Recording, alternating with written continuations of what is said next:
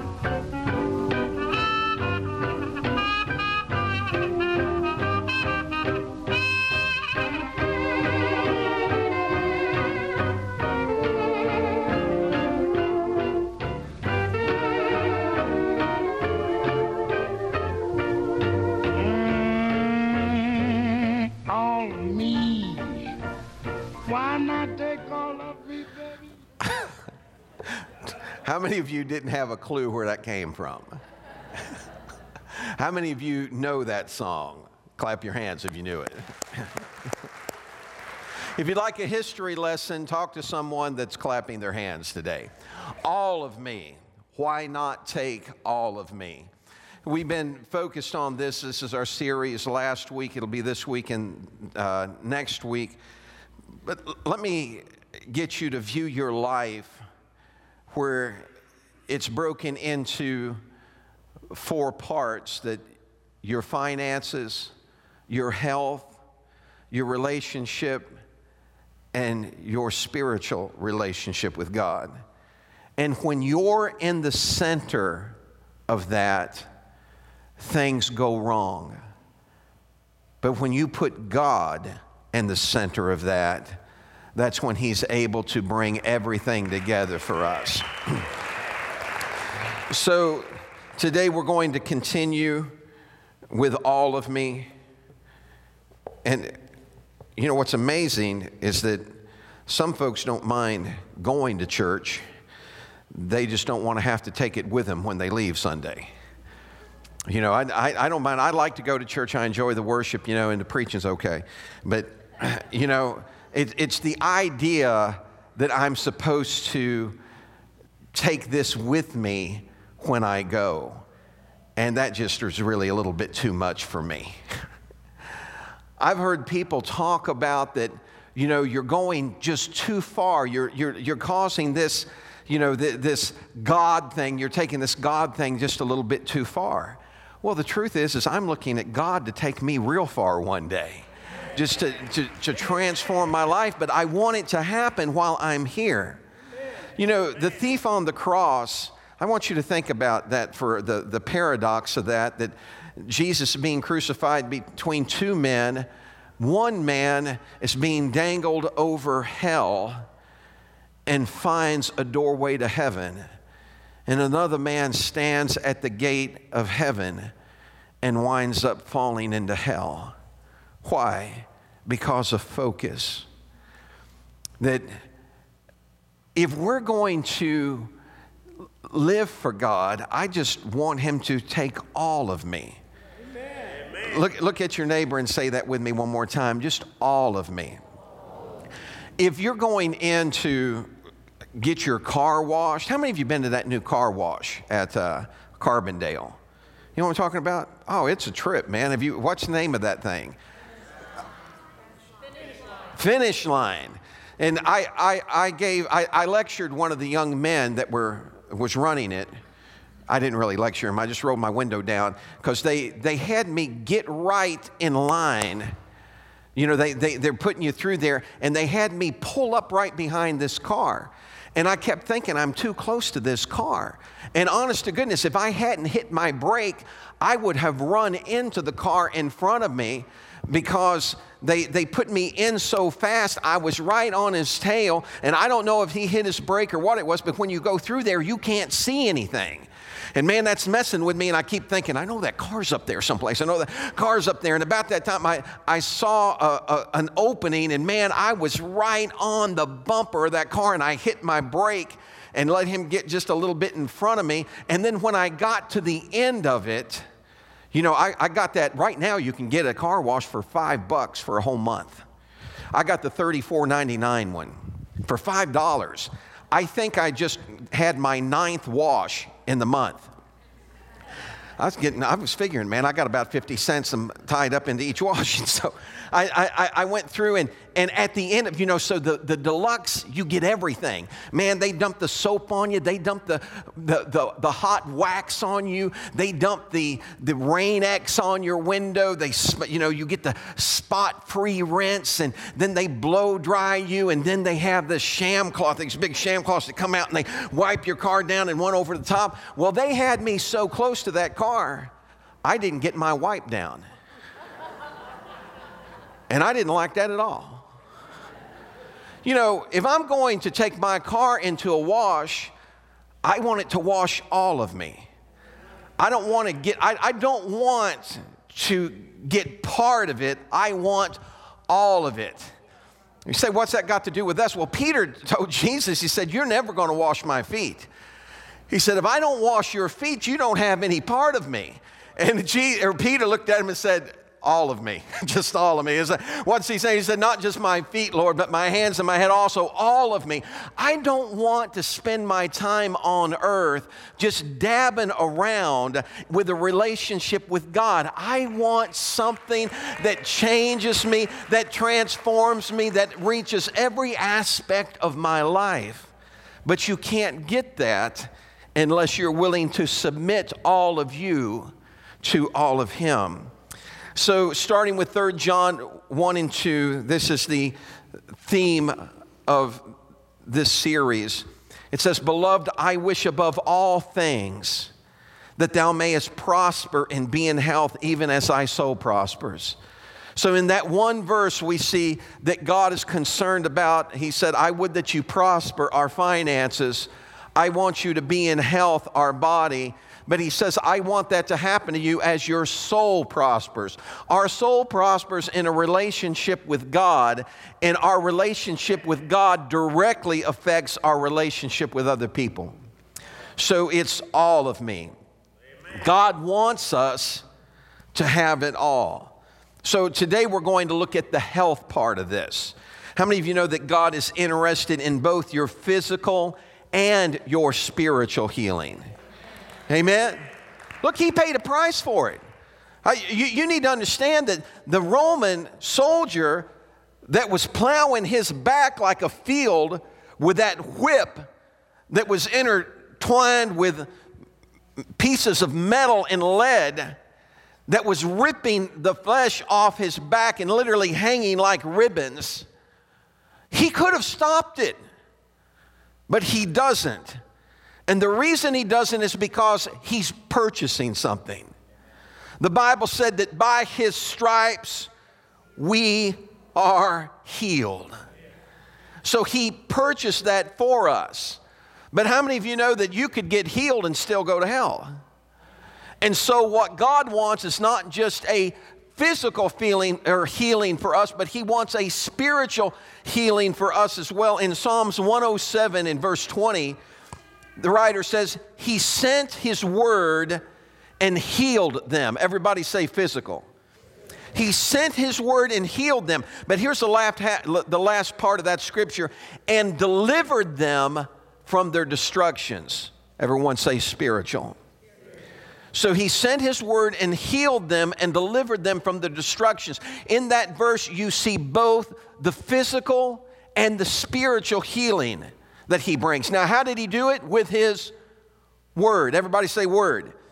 St. John chapter 1 and verse 1 and verse 14, it says, in the beginning was the Word, and the Word was with God, and the Word was God. Verse 14 says, and the Word became flesh and dwelt among us. And it goes on to say, and we beheld its glory, the glory of the only begotten of the Father. So it's referring to Christ as the Word. Everybody say Jesus. So when Jesus came, he focused on both our physical and our spiritual healing. When you search the Gospels, you find unique places throughout Scripture that tie them both together. In Matthew 4 and 23, Jesus goes about Galilee, and it says that he's preaching the gospel of the kingdom, and he's healing all kinds of sickness and disease. In Matthew 9 and 35, it's the same thing. Jesus goes about all the cities, and he's preaching the gospel of the kingdom and healing every sickness and every disease among the people.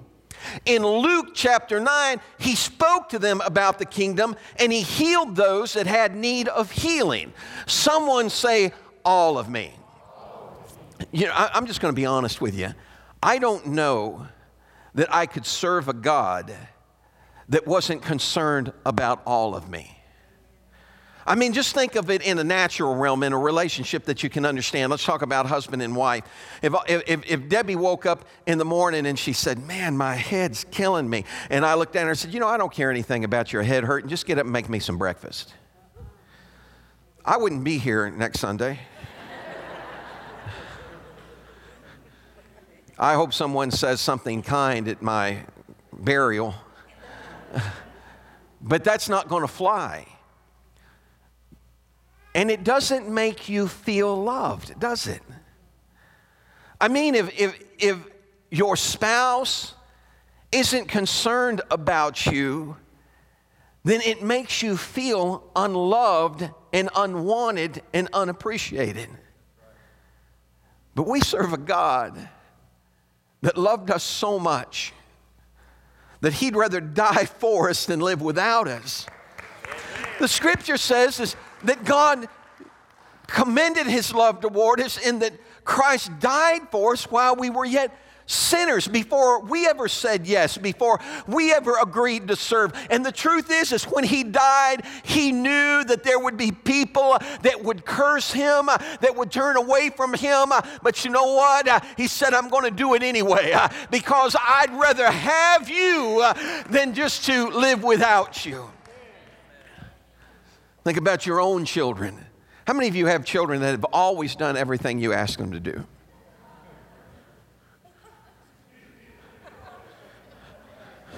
Boy, if my kids were here, they wouldn't be raising their hands either.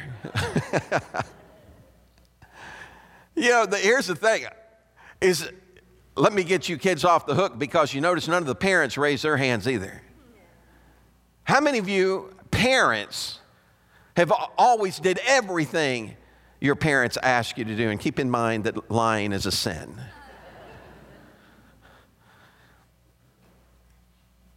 But that doesn't stop you from loving them, right? And so God's concerned about every aspect of our life. He doesn't want, he said, I would that you be in health. I want you to prosper and be in health even as your soul prospers, but you can't have one without the other. You understand what I'm talking about? It's like you're missing something. It's like trying to eat pancakes with no syrup. All you get's a dry mouth and a wad of dough.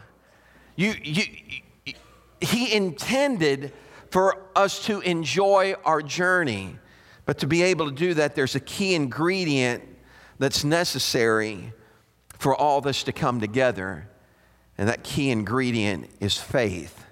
Say it with me, faith. The scripture said that now faith is the substance of things hoped for, the evidence of things not seen. It says that without faith, it's impossible to please God. When you look at the way that faith plays into our walk with God, you understand the importance of it. In Mark, the 6th chapter, it says that Jesus left that part of the country and returned with his disciples to Nazareth, his hometown. The next Sabbath, he began teaching in the synagogue. Now watch this. And many who heard him were amazed. Everybody say amazed. They were amazed. And they asked, where did he get all this wisdom and the power to perform such miracles? Now I want you to hear me. You either embrace him or you reject him. They're asking a question right now. But this question is getting ready to lead them to a choice. They're asking a question, where did he get this wisdom and the power to do these miracles? So they're testifying about something that they have seen with their own eyes, that they have heard with their own ears. This isn't like somebody came and told them something about Jesus. This is something that they are eyewitnesses of. There is no in-between, even in this place today. When you get ready to walk out of here, if you don't know God and you don't come to him today, you've made a decision. You say, no, I'm putting the decision off. No, you've already made it. Now, you might change your mind later, but you've made a decision today. There is no in-between. There's no getting up and walking out of here and not coming to God and saying, well, you know, I plan to do that later. You don't know if you got a later. You don't know. You don't have a promise of tomorrow. But one thing I do know, that today is the day that the Lord's made. I'm going to rejoice and be glad in it. The scripture said that today is the day of salvation. Imagine you're on a cruise ship. You get knocked over and you're plummeting in the water, and some guy is standing on deck with a life jacket or a life preserve, and he hollers down at you and says, do you want it today? Or do you want me to wait and send it to you tomorrow? I mean, that's ludicrous, isn't it? We laugh that off. But what are we doing when we reject him? When we don't embrace the life preserved today? We're hoping we can stay up and float until tomorrow. We're hoping we can tread water until the next time. But I'm telling you that life is too short and it's too precious to gamble with. Grab hold of it today. And so there is no in-between. They've seen it. They've testified of it. Now listen to what they decide. The scripture said, then they scoffed. After having heard his wisdom and seen the power of him to perform miracles, they scoffed, and this is what they said. He's just a carpenter, the son of Mary and the brother of James, Joseph, Judas, and Simon. His sisters live right here among us.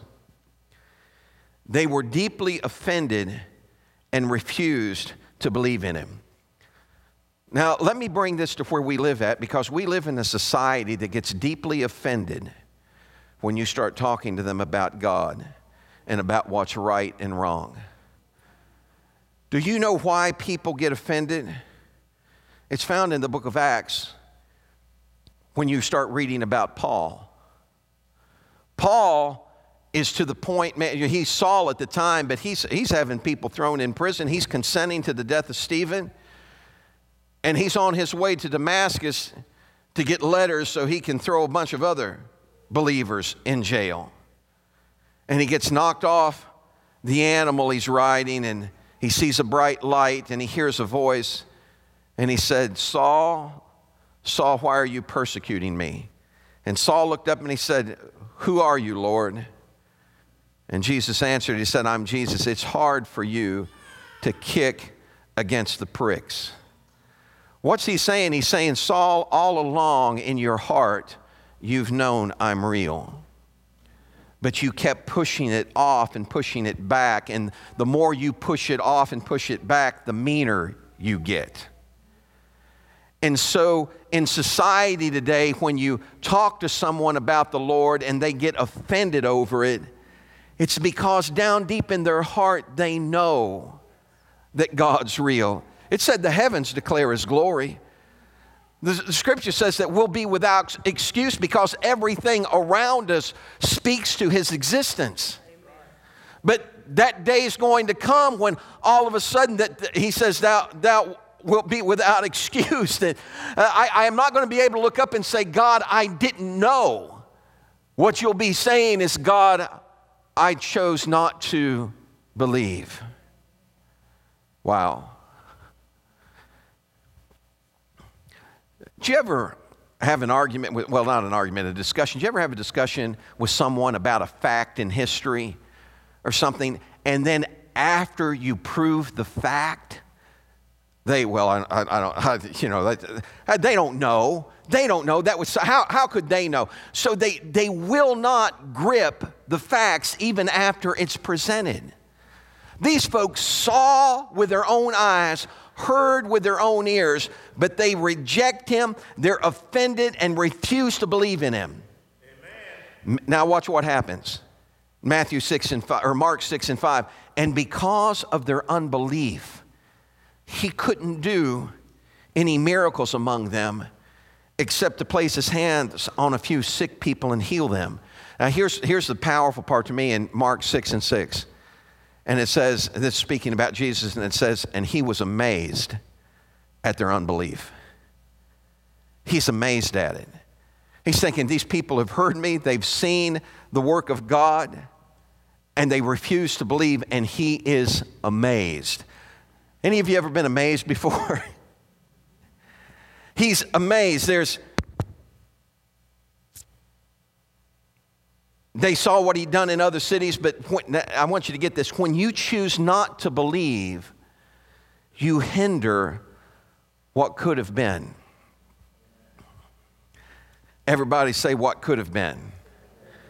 Any of you ever, you don't have to raise your hand on this, but let me just talk to you. Any of you ever buy stock or, purchase stock? And do you ever get a feeling that you ought to do something? I had a feeling I ought to have done something last year, and I didn't act on the feeling, and it cost me, I'm not going to tell you how much it cost me because my wife's sitting here. And then I got another feeling that I was supposed to do something, and I didn't act on that one either, and it cost me again. And I thought, man, but Pastor, the stock market's so unsure. Life is unsure. You don't know what tomorrow holds, but you can know who holds tomorrow. And He is sure. Paul said, I'm persuaded He's able to keep that I've committed to Him against that day. He's a sure thing. But when we choose not to believe, it hinders what could have been. You remember the Roman officer? He's got a servant that's sick at home. And all of a sudden they come to Jesus and they beg Jesus, oh, please go heal this guy's servant because this guy's really got a good heart. I mean, he built us a synagogue. A lot of people read that and they don't get that. A Roman officer built them a synagogue. That could have cost him his life because as in Rome, Caesar was supposed to be God. And here's a Roman officer, one that's high in authority because he's a centurion, so he's over at least 100 men. And he's built a synagogue for the Jews. And so they go to Jesus and they tell Him, and Jesus says, well, let's go to His house. And they head off down to His house, and all of a sudden, I guess the officer looked out his window or something and saw him coming, and he grabs some of his friends and he sends them out there to Jesus, and his friends stop him, and they said, Master, look, our friend sent us out here and told us to tell you, just speak the word. He said, because he's not worthy that you should come to his house. And he didn't even feel worthy to come out here and speak to you himself. But he told us to tell you that if you'll speak the word, he knows his servants will be healed. And guess what happened? Jesus got amazed again. And the scripture said that he was amazed, and he said, I've not found so great a faith in Israel. Two things in the gospel that have amazed Jesus is faith and unbelief. And when faith amazed him, wonderful things happened.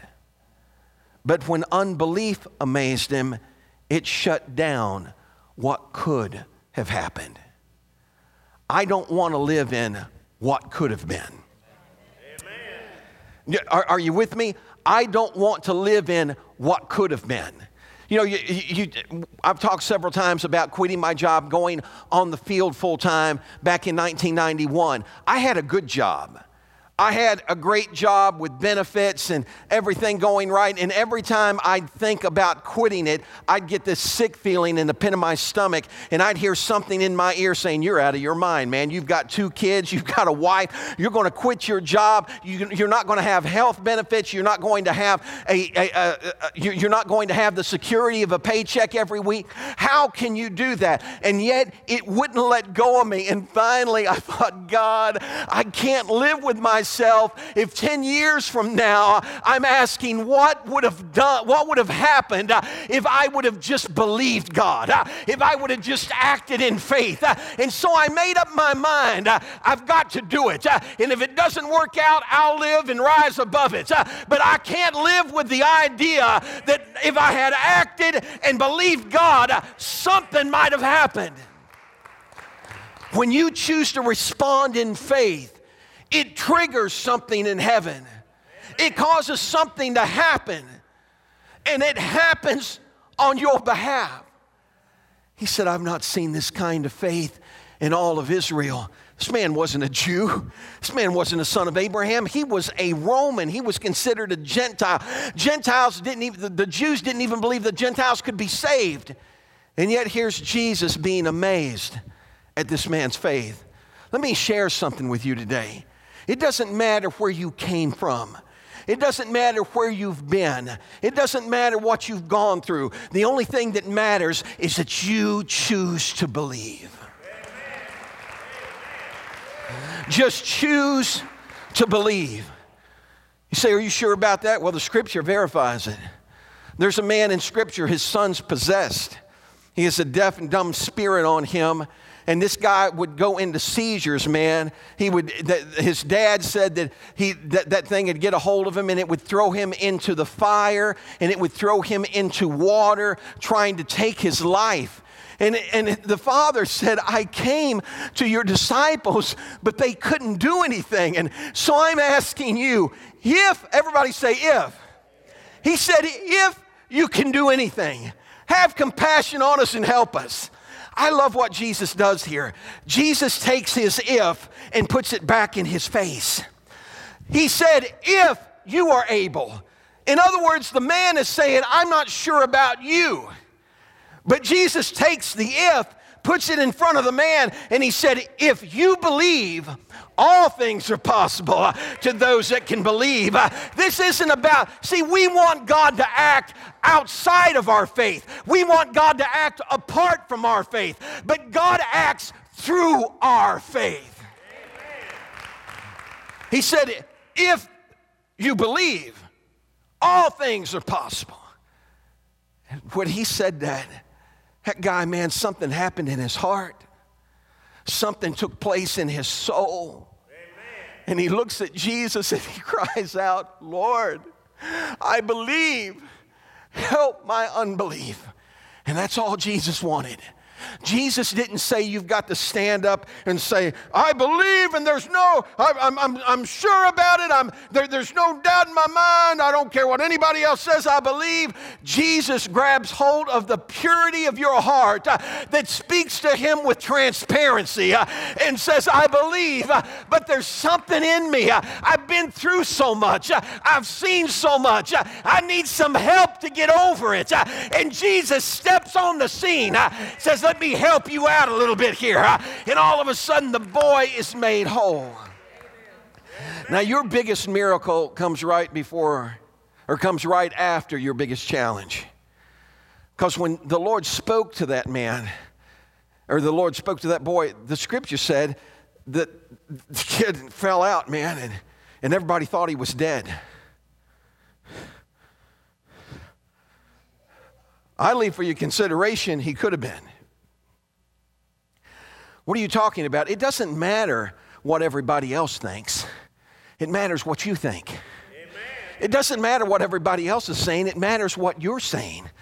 That man could have looked and said, oh, he's dead. You've killed my boy. I don't know what I'm going to do. He didn't do that. He just trusted the one that told him, if I believe, all things are possible. Amen. Now let me share something with you, because if you believe and it doesn't happen the way you think it was supposed to happen, that doesn't rob you of your miracle. Why? Because you still believe. And if it doesn't happen the way you thought it was supposed to happen, then you understand, then God must have something better in mind. This isn't a place where I abandon ship. This isn't a place when I jump overboard and say, well, I believed and you didn't do it. No, I believed. It didn't happen the way I thought it would happen, but I trust you, and I know that you've got something better in store. It's like that man during the space shuttle project, that teacher that had applied to go up in the space shuttle, and he had churches praying everywhere for him, and he didn't make the cut. So he stood there that day in Florida watching that thing go off. And as it went off, in his heart, he said, I felt like that God had let me down. And he said, I stood there and I looked at that going up and thinking, that ought to be me. And then about just a few seconds into the blast off, that thing became a ball of fire, and those people dissolved and went into the presence of the Lord immediately. And that man stood there recognizing that could have been me. All of me. Why not take all of me? I don't want to have to call the shots. I don't want to have to pilot my ship. I'm asking him to. Somebody say, all of me, Lord. We must believe our soul cannot prosper in unbelief. Everybody say it. I've got to believe. Because if I don't have faith, if I'm not believing, my soul can't prosper in unbelief. And he said, I would that you prosper and be in health even as your soul prospers. You cannot prosper by doubting God. You may not understand God, but just because there have been a lot of times I haven't understood God, but that doesn't give me a license to doubt God. I've had questions for God, and when I get to heaven, I know he's going to answer those. But I trust him enough to know that he has me in mind and he wants the best for me. Amen. Everybody say, oh, man, if I could sing like Louis Armstrong. But that's the physical and spiritual part of our healing. How many of you know we need our thinking healed? Let me ask you this question. How many of you have ever seen someone that did something really stupid? Wave your hand if you've ever seen somebody do something really stupid. And did you say, or did you think, or when they did that, did you say, what were they thinking? You ever have somebody do something? Wave your hand if you've seen somebody do something really stupid. I mean, you don't have to point to them. It was just really stupid. I can't believe they did it. Okay, now, let's take one more step out. How many of you have ever done something really stupid? Man, I got to tell you, I'm proud of y'all. There's more hands that went up on that one than there was on the other one. Now, how many of you, after you did something really stupid, went, what was I thinking? The truth is we need our thinking healed. And the scripture talks about this because, see, wrong thoughts can get in our mind. Have you ever been sitting in the middle of a church service and have a thought, and then all of a sudden the devil goes, I can't believe you're thinking that in the middle of church, and you're supposed to be saved. Ha, you're not saved. Look, man, the devil will mess with your mind, but you don't have to let him build a storage unit in it. Don't keep those thoughts. Get rid of them. Don't let him build a nest up there. Just get rid of them. Rebuke it. Our healing is connected to our ability to believe. Our healing for our body, our healing for our soul, and our healing for our mind. Now listen to what Proverbs 3:5 says. Trust in the Lord with all your heart and lean not on your own understanding. Everybody say, don't get hung up with your thinking. In all your ways acknowledge him, and he shall direct your paths. Now, let me go on. Do not be wise in your own eyes. Have you ever seen somebody that was wise in their own eyes? Yeah.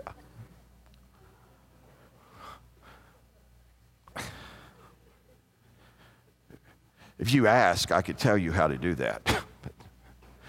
But far be it from me to give my opinion without you asking for it. Wise in their own eyes.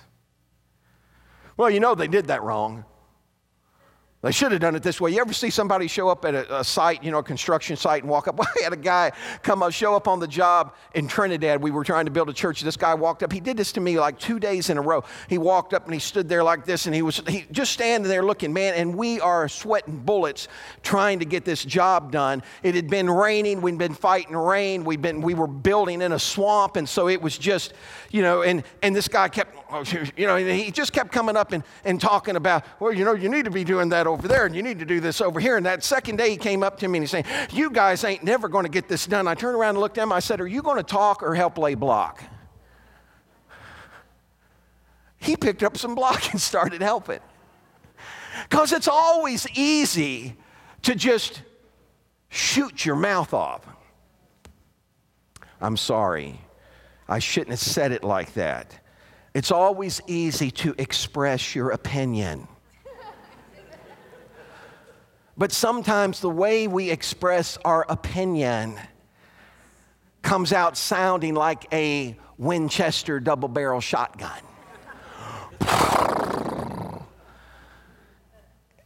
And so we need healing for that. Now watch what it says. He says, don't be wise in your own eyes. Fear the Lord and depart from evil. Now watch this. And it will be health to your flesh and strength to your bones. What's he saying? He's saying God will heal your mind. If you'll trust him, acknowledge him, ask him to show you what to do, he will heal your mind. I used to have a pastor friend. He said, look, if you get stinking thinking, you need a checkup from the neck up.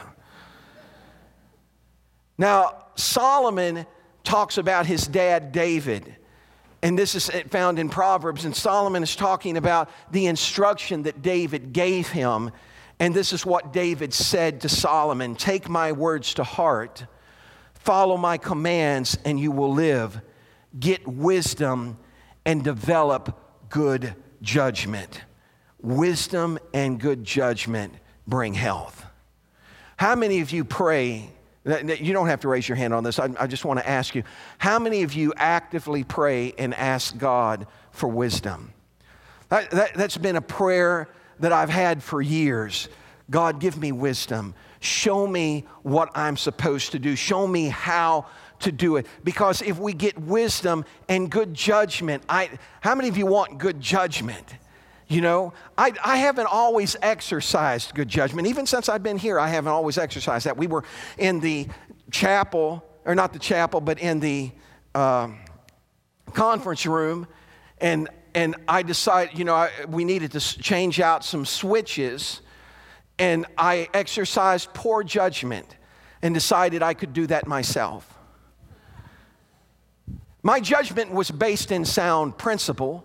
I'd gone to the back panel outside and saw where it said conference room and hit the breaker and shut it off. The bad judgment I exercised was to believe that shut everything off. And so I'm in there with a screwdriver, and as I'm working with the screwdriver, and all of a sudden, and I didn't have a tester. I know you're supposed to have one. Bad judgment. And I got the screwdriver in there, and I'm turning, all of a sudden, man, I get into a live wire. Cindy Gendron's here today. She was there, and Debbie was there in the room. And I got, God's truth, I got into this live wire, and I am like this. They think I'm messing with them. They think I'm playing. They think I'm acting, and I'm going, man, I see my skeletal structure, in the back of my mind. And I thought, oh, God. And when it finally stopped, and I'm like this, I thought, Elizabeth, this is a big one. It was, I thought, man, this is it. I'm just, and I made up my mind that I didn't use wisdom. And I exercised poor judgment. Now look, if you're not willing to admit your mistakes, you're destined to repeat your mistakes.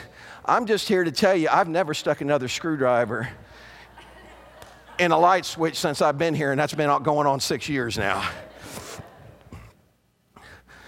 We need healing. I'm getting ready to wrap up, but we need healing in our relationships. Nobody wants to talk about relationships. Why? Because they get so messy. Jesus is speaking in Matthew 5 and verse 23, and this is what he says. He said, if you bring your gift to the altar and you remember that your brother has something against you, now I want you to get the language of this. It doesn't say you've got something against your brother. It says your brother's got something against you. He says, leave your gift there before the altar and go your way. First be reconciled to your brother and then come and offer your gift. What's he saying? He's saying you need to get that relationship healed, because this is what some of us do. We know somebody's got something against us, and this is how we treat it. That's their problem. It's, well, they got something against me. They just, don't bother me none. There ain't no skin off my nose. Just, but if you know that they got something, and the whole deal is this, is that what they may have against you may be a complete misunderstanding. And if you don't address it, it just gets worse, and it grows bigger, and it gets out of hand, and then all of a sudden what was a little molehill becomes this huge mountain, and some people take years trying to overcome that, and some never do. And it can all be a simple misunderstanding. He said, don't come to me when you know that's going on. I've known folks that, got into disputes with family. I'm not talking about here. I'm talking about, we traveled a long time. And people that got in disputes with family and would not talk to their own mother, wouldn't talk to their brothers, wouldn't talk to their sisters. And I'm thinking, man, life is too short for all that. And a lot of times it happens when somebody, somebody passes, and then all their stuff is up. Ooh. It's just stuff, folks. And I'm going to tell you, there's some things that's a lot more important than stuff. Amen? Turn around, look at your neighbor, and say, I don't want that stuff. When you let things build up, it takes you farther and farther from where you should be.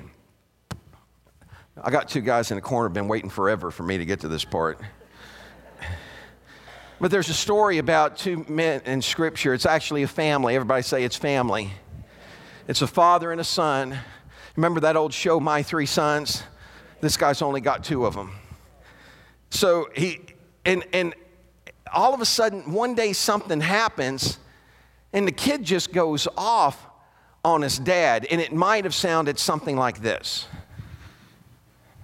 Father, this is ridiculous. I'm a grown man now. Yes? Why do I have to be in the fields? I should be my own master. I should have my own herds. I should have my own servants. But what I have is yours. Exactly what you have. Yeah, I want to go out and make something of myself. I want to party, I want my name to be in the ears of the whole nation. But why? People look at me because I am somebody. Just forget it. Just give me what's mine, and I'll be gone. It's not as easy as you think. Just give me, I don't understand. All right, I don't understand. I've had enough, okay? I'm gone. I'm going to go out, and first thing I'm going to do, I'm going to buy me some sandals. Well, go. Go.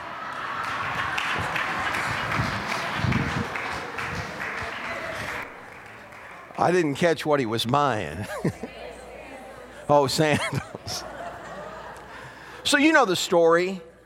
It's a story of the prodigal. He goes out. There's contention at home. Give me my stuff. Give me what's coming to me because I'm tired of being here with you. I want to go do my own thing. I want to go, and all of his intentions may have been well. As a matter of fact, James was talking about, I want to have my own herds. And that might have been what the young man said. But let me tell you the reality of what the young man did. Because often what we plan to do and what we say we're going to do doesn't end up happening. The young man went to another culture, got involved in he goes to a different city. He submerges himself in a culture that he's never known. He starts participating in a lifestyle he was never taught. He begins to gather those around him that he never knew.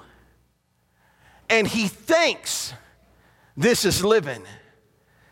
He's partying. He is the high roller. He is the one that everybody's looking to until his finances run out. Do you ever have a friend that always showed up around payday?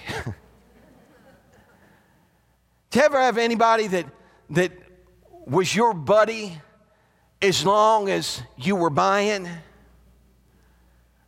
They thought you were the greatest thing in blue jeans as long as you had greenback. But when you didn't have greenback, they told you to go out back because they didn't have time for you.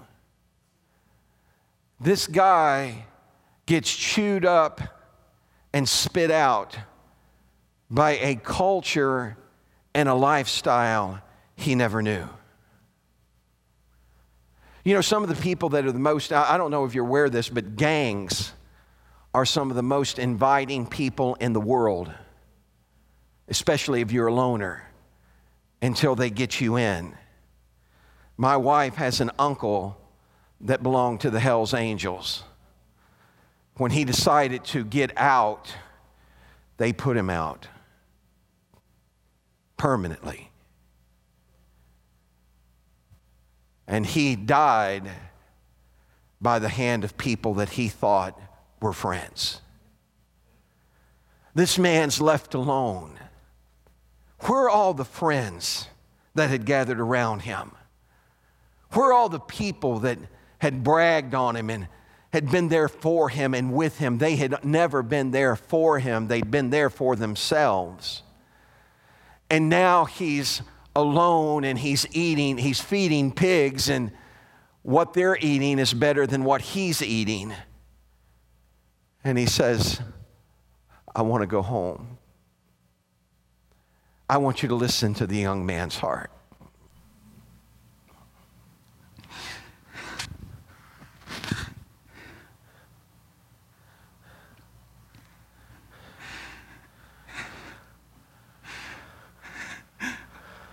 I just want to go home.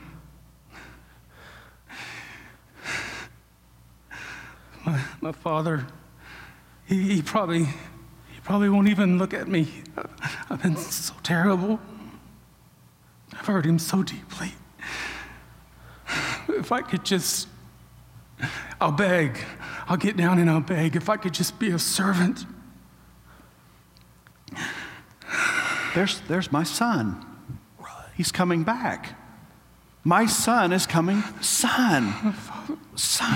I'm so sorry, Father. You're forgiven. It's okay. I'm so sorry. You're my son. You're my son. Kill the fatted calf. Bring this young man a ring. This is my son, and he is back. He is back. Give them a hand, would you? Come here just a second. Come here just a second. Let me tell you, go down there. Let me tell you what I think really happened that day. That boy thinks that his dad doesn't love him anymore. He says, my father's servants are eating better than I can. I know I'll never be able to be his son again, but maybe he'll let me be his servant. So he rehearses how he's going to approach him. As he's walking home, he's saying that this is what I'll say. Father, I've sinned before you and before God. I'm just asking you to please let me be a servant. I know I can't be your son, but please just let me be your servant. I want to come home. But when his father spotted him, because his father had been looking for him, he didn't spot him by accident. He didn't just happen to be outside. His dad had been looking for him. And when his dad saw him, his dad broke out in a run and ran up and grabbed his boy. And when his boy is trying to give him all the excuses, his dad doesn't want to hear any of it. Kill the calf. Bring my robe. Bring me a ring. My boy's home and we're going to have a party. Do you understand that God doesn't care where you've been, what you've done, what you've messed up? He just wants you to come home. He just wants to heal the relationship that he's always longed to have with you. It's time to come home.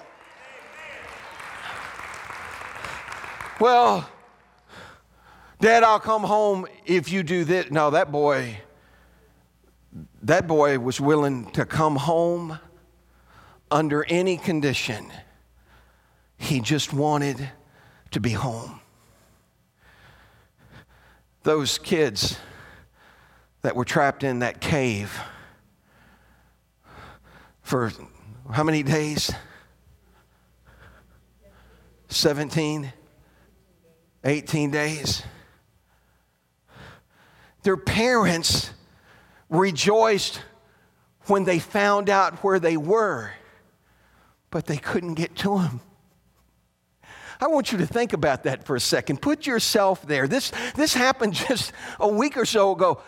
Think about the fact that you can't find your kid. You don't know where he's at. And then when they find him, you find out that there's 2 miles of water between you and your son, and you can't get to him.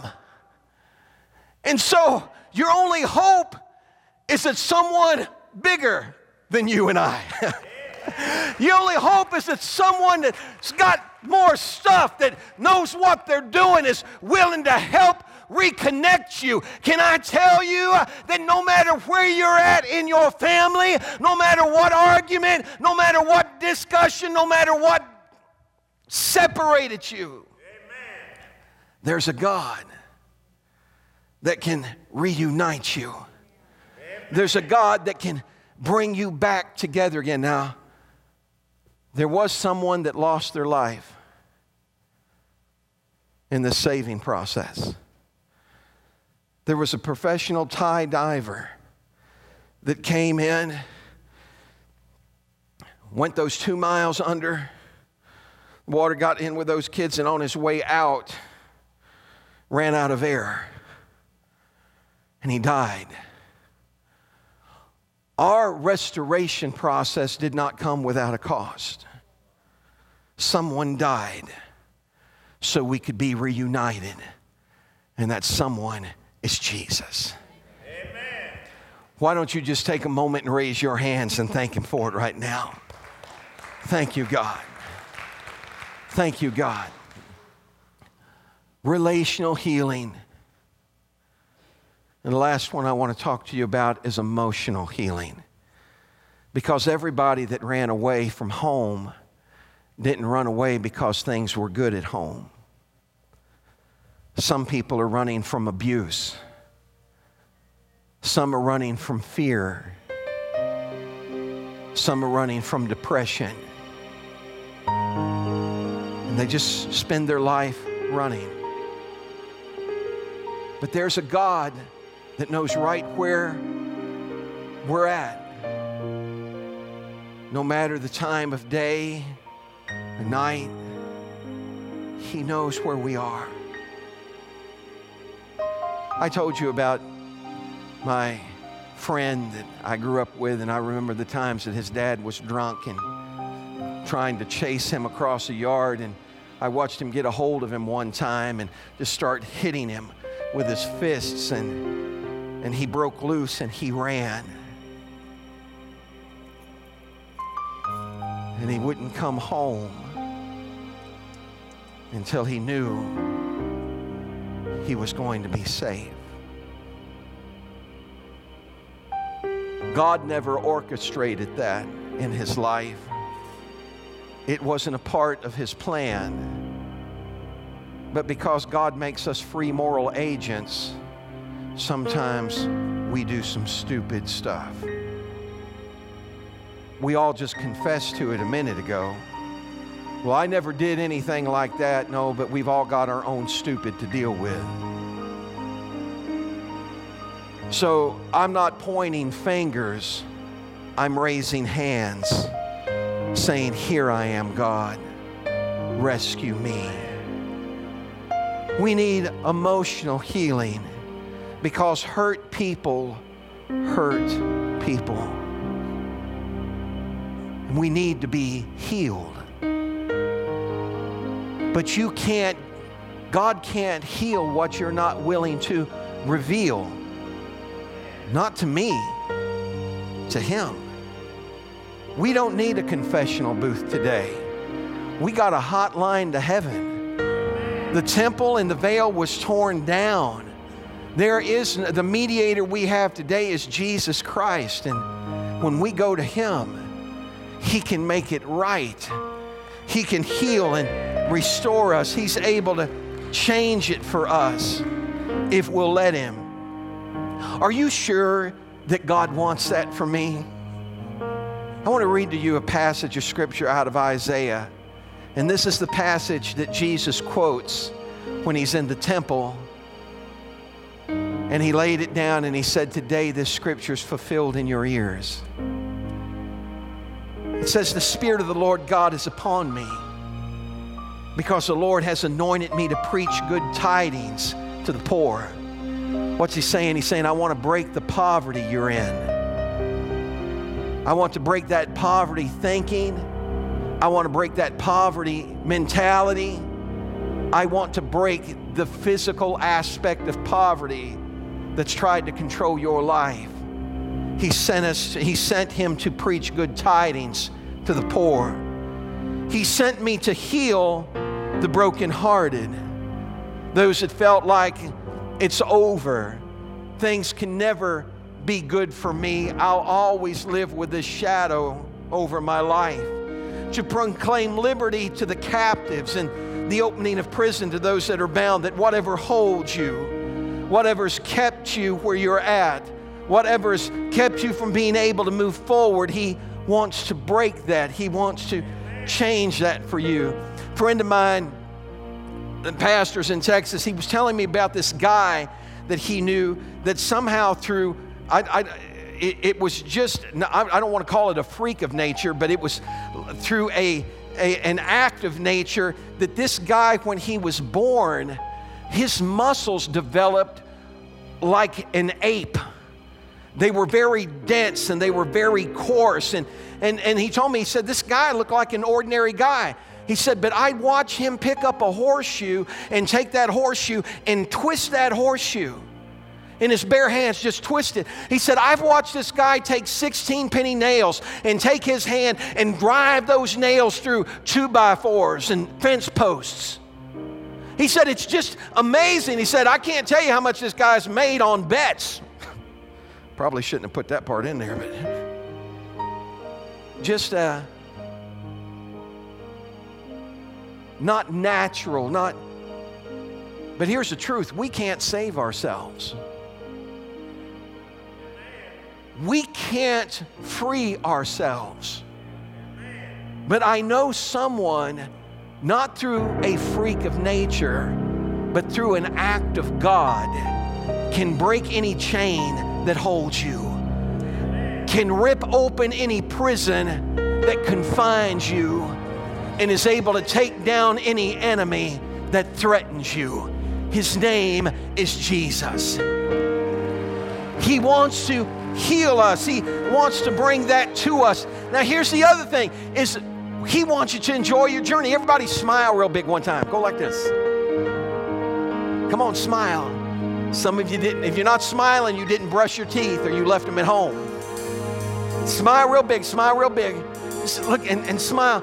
Here's the thing, is we think we're, once we've been through all this, that all we can do is just barely get by. No, he wants you to enjoy your journey. In Isaiah 61:3, he says, to console those who mourn in Zion, to give them beauty for ashes, the oil of joy for mourning, the garment of praise for the spirit of heaviness, that they can be called trees of righteousness. You're not tossed around anymore. You're rooted and grounded, the planting of the Lord, that he may be glorified. Look what God has done. You need to know that no matter what you've been through, there's one who came to see you through, to give you beauty for ashes. The garment of praise for the spirit of heaviness. He came to take your depression away, to free you from it. No matter what kind of healing you need, he can supply it. These are his words to us in Exodus 15:26. I am the Lord that healeth thee. Would you stand with me today? I'm going to ask the prayer partners to come up front very quickly, very quickly. Move to the front. Very quick. Carl, would you come and help us today? We've got several out, stretch across the front. This is what I want you to understand. He wants all of you. He loves you that much. All of me. Not just a good part of you, but that part you don't want anybody else to know about. He wants to take it and turn it around, to give you joy for mourning. The question is will we let him do it? What's the key ingredient? Faith. Unbelief amazed him. Faith amazed him. Unbelief kept him from doing what he would have done. Faith caused him to act in a way that changed everything. If you're in here today and you've got a need, whether it's physical in your body, whether it's healing for the way you think. You may say, Pastor, I just get worked up in this funk and I get burdened down and I can't break this. He wants to heal that. Whatever it is, God's able to do it right now. Would you stretch your hands to heaven and love him with me right now? All of me, God. All of me. Worship as they sing this. We'll call upon the Lord, for he alone is strong enough to save. Rise, your shackles are no more, for Jesus Christ has broken every chain. Sometimes we carry things for years that pull us, that drag us, that are like a ball and chain around us, and it can be gone that quick. It can be gone in an instant when we say, here I am, Lord. Here I am, Lord. Heal me. Sing this one more time. If you're in this place and you've got a need, whether it's physical, spiritual, your thinking, your emotions, your relationship, God wants to heal it. Would you come right now as they sing this one more time? Go ahead. Thank you, Father.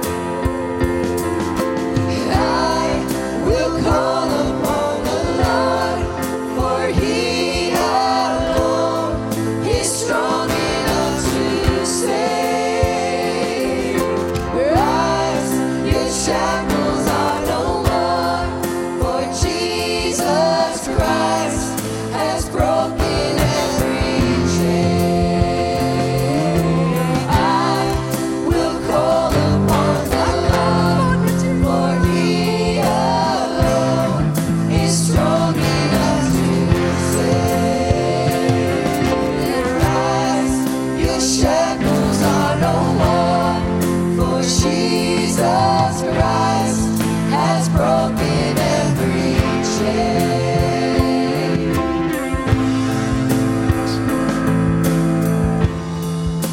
As they're praying, let me share this with you before I let you go today. I love you guys.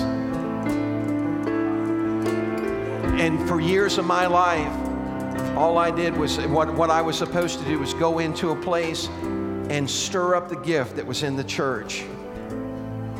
But now what God's trying to commission me to is to stir up the gift in you as individuals. I don't want you to just come to church. I want you to be everything God called you to be. I believe in who God made you, and I want to see you rise to the top and stand up and become that individual that God ordained for you, so that all of a sudden I'm watching God at work in your life and see your life affecting the lives of those around you. How many of you are ready for that to happen? Come on, let's give Him a hand clap of praise. Just stretch your hands to heaven. That's what we're praying for right now. God, thank you, Lord, for this family of believers. Father, I pray that even now, God, that you reach in and stir up the gift that you've placed in them. Heal them in every way, God, so they can be all that you've called them to be. Make them the head and not the tail, above and not beneath. Let them feel victory going out and coming in. Let them never be cast down, but let them rise to the occasion, knowing that greater is He that's in me than he that's in the world. We give you praise for it in Jesus' name. Come on, give Him a hand clap of praise. God bless you today. Go in the strength and the power of the Word in Jesus' name. Freedom is all.